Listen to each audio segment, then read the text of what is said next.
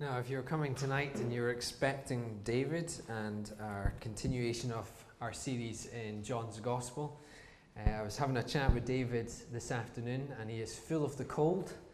So he called on the B team and the B team has arrived tonight. But do pray for David. He is absolutely loaded with the cold and we have a busy week ahead of us.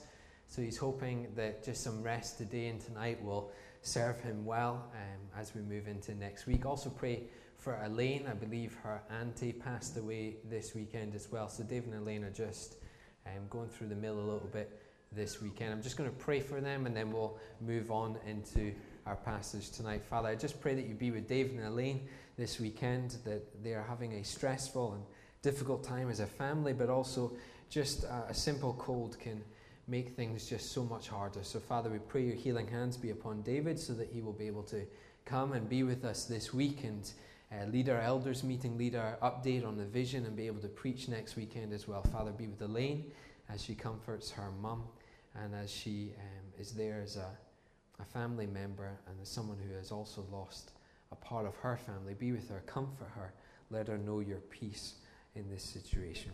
We pray this in your name. Amen. Due to the late change, as I said, we're not looking at John's Gospel and there won't be anything on the screen, so you will need your Bibles with you to follow along. If you'll turn with me to Romans chapter 6, found just after Acts, and if you're using the church Bible, it's on page 1132, and we're going to be looking at Romans chapter 6. Now, Romans is a letter written by the Apostle Paul to the Christians in Rome. It's most likely written near the end of Paul's third missionary journey during his 3-month stay in Greece. And we read about that in Acts chapter 20 in the first few verses. And we learn from Romans 15 that Paul had a plan. And his plan was to travel to Jerusalem. And from Jerusalem he would travel to Spain. But on the way to Spain he would stop off and pop into Rome. And he would meet the Christians there at Rome. However, as we're going to find out tonight, and at a later stage when we finish chapter 6 in Romans, that Paul was at a stage in his missionary career, if you will, a stage of change, a stage of things about to go a different direction. He was heading to Spain, a brand new place, a place where he had never been before, where very few church, if any church, had ever been set up. And Don Carson explains this change by writing, Paul believed that the work God had given him to do, to plant a strategic church through which the gospel could be proclaimed, was finished in this area. Paul was beginning to get to the thought that what God had called him to do had been completed in that one area and it was time to move on. And so we have this book, or this letter to the Romans. And Paul may have written this letter for a number of reasons. I mean, just a couple that came to mind was maybe he was introducing himself. Maybe this was the letter that he would send just before he would arrive so that they at least knew who Paul was. Maybe the letter was Paul nailing his colors to the mast and saying, this is my doctrinal position. This is what I'm coming to challenge you on. This is what I'm coming to speak on in the Roman church. But most likely, Paul was writing this letter because there was deep division in Rome at this time between the Jewish Christian community and the Gentile Christian community. In the first 5 chapters of Romans, Paul deals with some fairly meaty stuff, which we're not going to touch on too much tonight. He clearly points out in these chapters that all need the gospel of Jesus. That even the religious Jewish community who thought they were above all equally needed Jesus. And that the sin that they so often said did not tarnish them as leaders of the Jewish community. In fact, covered all, whether Gentile or Jew. And in Romans chapter 3 and verse 9, Paul says, what shall we conclude then? Do we have any advantage? And this is Paul talking about the Jewish community. Not at all. For we have already made the charge that Jews and Gentiles alike are all under the power of sin. Paul then points out in chapters 4 and 5 to the Jewish leaders that the law cannot save them, that only faith through Jesus will save them from an eternal damnation. Paul spends a lot of time pointing this out, and a lot of time pointing out that only Jesus can save. But he also spends time pointing out that law still has principles that we can live by, still has to be honored, but with the understanding that only Jesus saves. Now, we're not going to spend too much time on the law side of things. David's taken us through the Ten Commandments on Sunday morning, and he is handling the principles behind the law and how we can still honor them to this day. What we are going to cover tonight is sin and grace. Whether grace covers all sin, and whether that then allows us to sin as we please. But to give a bit of a kind of launching pad into chapter 6, we end chapter 5 with these words. The law was brought in so that the trespass, the sin, might increase. But where sin increased, grace increased all the more. The picture Paul is painting is that as Christians, we're not going to be necessarily struck down because we sin. In fact, Paul is painting this amazing picture that as we sin, God's grace is more powerful, is far mightier, is far bigger than any sin that we can produce. And that God lavishes this grace on each one of us as we come to him. So that even in our struggles as his children, his grace covers us. And although this is a beautiful picture now, and I hope it comforts you in your days at work and as we move into the week, that God's grace covers you. The problem we find in Romans is that some of the Christians have taken this as license. That this means that if God's grace will cover everything, then I can do whatever I please. If I sin more, then surely grace will increase. And surely I will be safe. These Christians had no remorse and no guilt. In essence, their view was simple. God will always forgive, therefore I'll do as I please. And we're going to pick up in Romans 6. And this is Paul's response to these Christians who are using grace as license. And Paul writes, "What shall we say then? Shall we go on sinning so that grace may increase? By no means. We are those who have died to sin. How can we live in it any longer?" Paul's answer is fairly clear. Should we keep sinning? Absolutely not. Paul is unwavering in his response. He knows profoundly that as Christians we should not continue to sin. We should not aim to sin, and that grace is not a license to do whatever we please. And you know, in an age in our society where people kind of flick between responses and there's a bit of wavering about what we should believe and not believe, Paul seems so adamant on his response. It calls us to think, how can he be so sure? How can he be so sure that grace is not license? How can he be so sure that we shouldn't just keep sinning? Well, with help from a renowned theologian, John Stott, I'm going to break up the next 13 or so verses just into little chunks. I'm going to try and unpack how Paul can be so sure that we should not just keep on sinning. So number one, we should not continue to sin because we have died to sin. In verse 2, just read that again. By no means we are those who have died to sin. How can we live in it any longer? Paul asks the question, if you're dead to it, then how can you live for it? Or in other words, did you really die to sin if you still want to sin? Robert Haldane explains the concept in this way.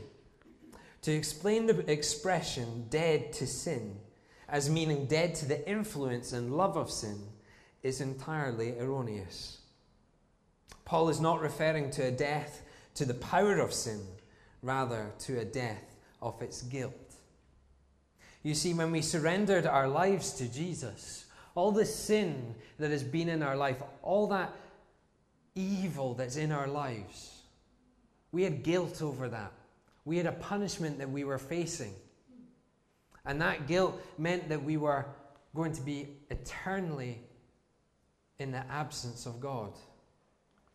But in surrendering our lives to Jesus, Jesus took that guilt and he nailed it to the cross, so that we do not live in guilt any longer. Instead, the guilt of our sin has been removed. And the question really Paul is asking here is, why would you want to go back to the stage of being guilty? Why would you want to go back to such a desperate time in your life that you are guilty over that sin and face the punishment? It is illogical as a Christian that has been saved from that guilt to want to go back to that guilt. Paul starts with just the simple expression of, when you're dead to sin, you're not going to want to sin any longer. Number 2, we should not continue to sin as we are baptized into Christ's death. Let's just read from verse 3. Or don't you know that all of us who were baptized in Christ Jesus were baptized into his death? We were therefore buried with him through baptism into death, in order that just as Christ was raised from the dead, through the glory of God the Father, we too may live a new life. For if we have been united with him in death like this, we will certainly also be united with him in a resurrection like his. You see, as believers, our baptism shows our union with Jesus. It is especially a union over death. As we are lowered, it signifies that our old life is death. It's died. It's gone. Our old sinful life has been crushed. And as we are raised out of the water, we join Jesus in his resurrection. We're raised into a new life. Baptism is the outward expression of us being washed, of our sins being cleaned from us. To want to sin, to use grace as a license, betrays the very nature of our faith and the expression of baptism. Our goal should not be to remain in death, but rather to focus on our true resurrection when we are promoted with Jesus to glory. You see, as we are baptized, it signifies exactly what Jesus has done for us. It signifies the death of the old life, the death to sin, the death to the want to sin, the death to the need to sin, and the increase of the desire to live for Jesus. Number 3, we should not continue to sin as we know our old self was crucified with Christ. Let's carry on, verse 6. For we know that our old self was crucified with him, so that the body ruled by sin might be done away with, that we should no longer be slaves to sin, because anyone who has died has been set free from sin. You see that old self, picture it in your mind. For some of you, it's recent. For some of you, it's maybe a long time ago. But picture that old self, that old wretched self, that self that was controlled by sin, that self that was filled with guilt, that self that felt empty, that self that actively hurt people around you. That self was crucified to the cross with Christ. Not only was it crucified, but it was defeated on the cross. It was crushed on the cross. It was completely done away with on the cross. And so Paul says here, you are no longer a slave to that life. It is gone. It has been crushed. It was nailed through hands and feet. Blood poured out of that life that was crushed. You do not need to be ruled by the sin. You should not want to sin in that way. Do you know, in some sense, that guilt, that old wretched life of ours faced a punishment, and that punishment was death. And in some sense, part of us did die. It died on the cross with Jesus. The old life that was ruled by sin died on the cross. It was crucified, defeated, crushed on the cross. And now we have a freedom, a true freedom to live for Jesus. Galatians 2:20 says, I have been crucified with Christ, and I no longer live, but Christ lives in me. Are you starting to get to the picture? Paul is barely moving at this stage in his discourse here in chapter 6, but he's already got to the point of, why would you want to sin? Because that was dealt with on the cross. You are now free to serve your master, your creator, and the Son of God. Number 4, we should not continue to sin as we also live with Christ. Verse 8 to 10. Let's just read through. Now, if we died with Christ, we believe that we also live with him. For we know that since Christ was raised from the dead, he cannot die again. Death no longer has mastery over him. The death he died to sin once for all. But the life he lives to God. You see, just as our sin was nailed to the cross, just as our guilt was defeated and crushed on the cross, so was our life brought to a new from that death. And you know the thing I love about this verse, for we know that since Christ was raised from the dead, he cannot die again.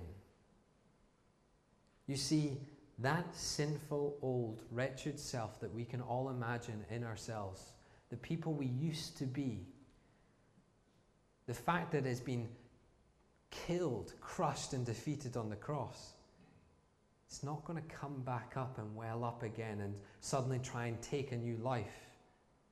It's dead, it's gone, it's buried, it's defeated by the Son of God himself. You see, sin no longer rules our life. It no longer decides what we do in life. Our Master is the most powerful, risen Lord. The Son of God himself is now our Master. We died with Christ. Think of baptism as we are Lord.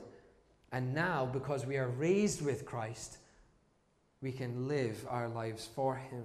Our old life is done away with in death, and our new life begins in the resurrection. Number 5, we should not continue to sin, as we should live in our new life with God. Let's continue, verse 11. In the same way, count yourself dead to sin, but alive to God in Christ Jesus. Let me ask the question, do you know the reality of Christ's death to sin? Of his resurrection to God? And that in both of these, we are united with Christ. Just as Jesus died, so we all died to sin. And what Paul is saying here is, live in it no longer. Don't look to the old life anymore. Don't look backwards. Look forwards and live for the Son of God. Count yourself dead. Because when we count ourselves dead, then we can truly count ourselves alive in Christ Jesus. The reality is we will no longer sin, because why would we trade a life as a child of God for a life of sin, of death, of being defeated, of being crushed? Why would you change to that life, Paul is saying here? I was listening to a Casting Crowns song recently, and it's just come out called One Step Away. And I was just listening to it as I was preparing this afternoon. And it says, lay down your old chains. Come now and take up your new name, your best life up ahead. You see, when we become Christians, we get rid of the old. And we take up our new name in Jesus, a child of God. And the best part of our life is ahead of us, living in service and love for Jesus. And ultimately, one day when we're in glory, being able to worship our everlasting God for eternity. That is the way we should live. Focused on that, not on, shall we just do whatever we like because God will forgive us? Number 6, we should not continue to sin. Instead, we must offer ourselves to God. Let's continue verse 12. Therefore, do not let sin reign in your mortal body, so that you obey its evil desires.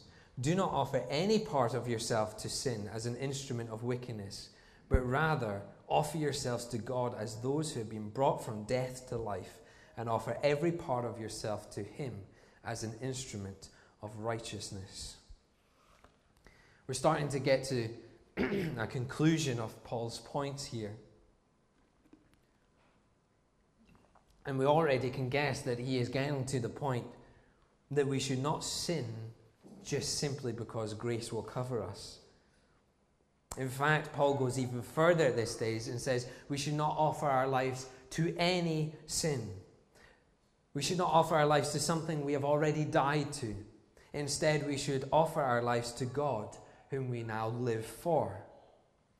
You see, now we are free from sin. We have a duty, in fact, a command to fight against it. There is nothing that will make the devil smile more than if we just sit back and go, grace will cover us. We'll just do what we like.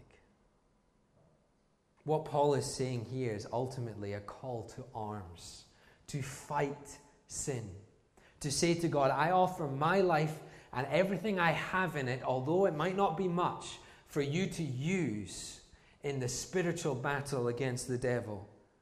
I offer up every part of my life for you to take hold of, to take grasp of, to take ownership of, so that the devil will not get into it.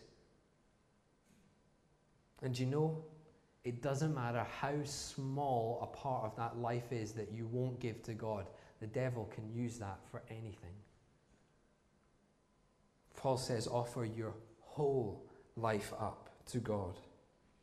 Romans 12 continues this argument, saying, therefore I urge you, brothers and sisters, in view of God's mercy, to offer your bodies as a living sacrifice, holy and pleasing to God. This is your true and proper worship. Do not conform to the pattern of this world, but be transformed by the renewing of your mind. Paul is encouraging us here and encouraging the Jewish leaders and the Jewish community that were considering grace's license. Do not fall at this last hurdle. You know who Jesus is. You know what He has done for you. You know your position in Jesus. You know that your old self is crucified and dead. You know that you live a new life. So offer that life back to God.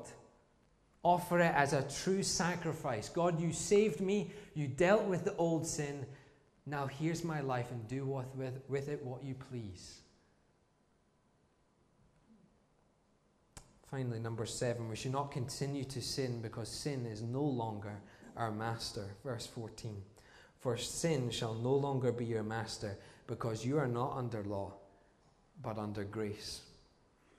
William Barclay wrote, to live under the law is to accept the obligation to keep it and as to come under its curse or condemnation.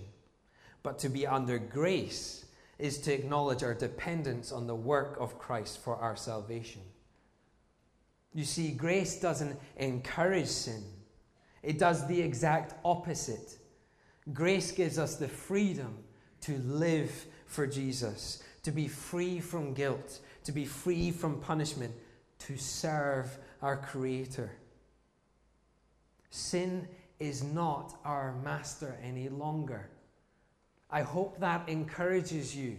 We all have struggles in our faith. We all will have times in our life where we'll feel far away from God, or we'll feel in a situation that God's not there. In those moments, know this: sin is not your master. God is. He has now got your life and all that is in it in His hands, and He is in control. What the question is in verse 1 is, should we keep on sinning? Because if we keep on sinning, then grace will just keep on increasing and it will cover everything we do.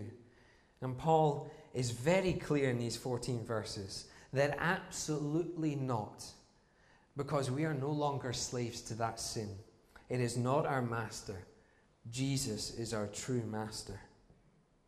In Matthew 6, Jesus was speaking about the love of money. However, I believe this verse has the same principle here as we look at these 14 verses. In verse 24, he says, "No one can serve two masters," and this was Jesus talking about the love of money, "but either you will hate the one and love the other, or you'll be devoted to the one and despise the other." That is the same as the Christian life. You cannot serve a master of sin and a master, the Son of God, because you will choose one over the other. You will love one over the other. You'll be devoted to one over the other. And the fact is, we are dead to sin. It has been crushed and defeated and is out of our lives now as something that rules our life. Our master is now Jesus. So Paul asked the blunt question of, why would you want to sin? Why would you want to use this beautiful grace that Jesus has given us to ruin that relationship? Why would you want to hurt someone that gives you that grace? And I don't know about you, there's times in your life, I am sure, and I've found it as well, that we do things we don't want to do. We sin, and we don't want to do it. And we ask ourselves, why did I do that? Why did I wander so far away from God? And more often than not, I have found it's because I have forgotten that Jesus is my master and not the sin. That I have a choice in those moments to decide whether I will let sin rule my life or whether I'll surrender it to Jesus and say, you take control. I'm mucking this up. You need to take control here. To conclude, Paul leaves each one of us with a very demanding question. What will you choose? Will you choose to love and serve Jesus? Will you choose to offer up your life completely to Him, to honor your conversion, to honor your baptism, to have your life totally in Jesus, a life that has died and has been raised with Jesus, a life that honors this cross that we focus on so much, a life that is focused on eternity? Or will you choose to let the devil trick you into thinking that you can just keep on sinning and that grace will cover it? That's the question here. Ultimately, one answer will lead you to the everlasting arms of Jesus, to comfort and encouragement. Yes, we may have challenges, but security in knowing that our Master is in control. While the other answer, in all honesty, will just lead us further and further away from those loving arms. Brandon Heath wrote a song called No Turning Back, and this is what he wrote in this song. I have decided, I called out His name. I'm following Jesus now, and He knows the way. I made up my mind, and I leave it behind. Though I may wander, and I am lost, I am not lost. So many distractions, but I look to the cross. I made up my mind. I leave it behind. You want to come with me? He loves you the same. Won't you come with me? Just call out His name. Say, I have decided to follow Jesus. No turning back.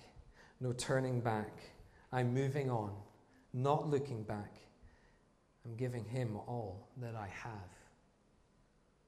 That is the challenge here in the first 14 verses of Romans 6. Have you given all that was before Jesus up?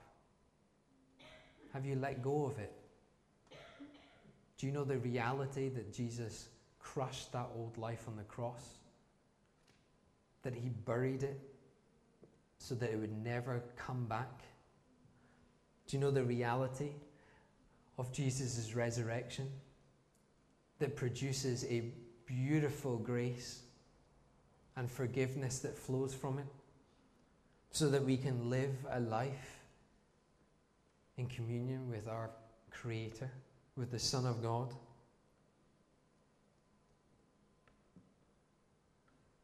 Remember that these people that Paul is writing to are educated people. People that knew the Old Testament. People that heard the stories about Jesus. People that were led astray by the devil's tricks. Our challenge tonight is, will we let Jesus be our master? We have a choice to make in each one of our walks. Every time an opportunity comes up to sin, we have a choice. That choice is always the same. Who is my master? Will I be ruled by this sin that is trying to entangle me and pull me away from my Creator? Or will I be ruled by a God that can raise from the dead? A God that can create everything that we see? A God that even the devil trembles at when he hears his voice? A God that sustains everything in our lives? A God that would dare love us enough to send a Son to crucify on a cross? My prayer for you and for myself and for all those who call themselves children of God is that we don't use our grace that God has given us to just do whatever we please. But instead we take that grace and we live our lives wholeheartedly for Jesus in complete surrender. Because what a beautiful thing it is when God's people follow their Creator. Let's pray.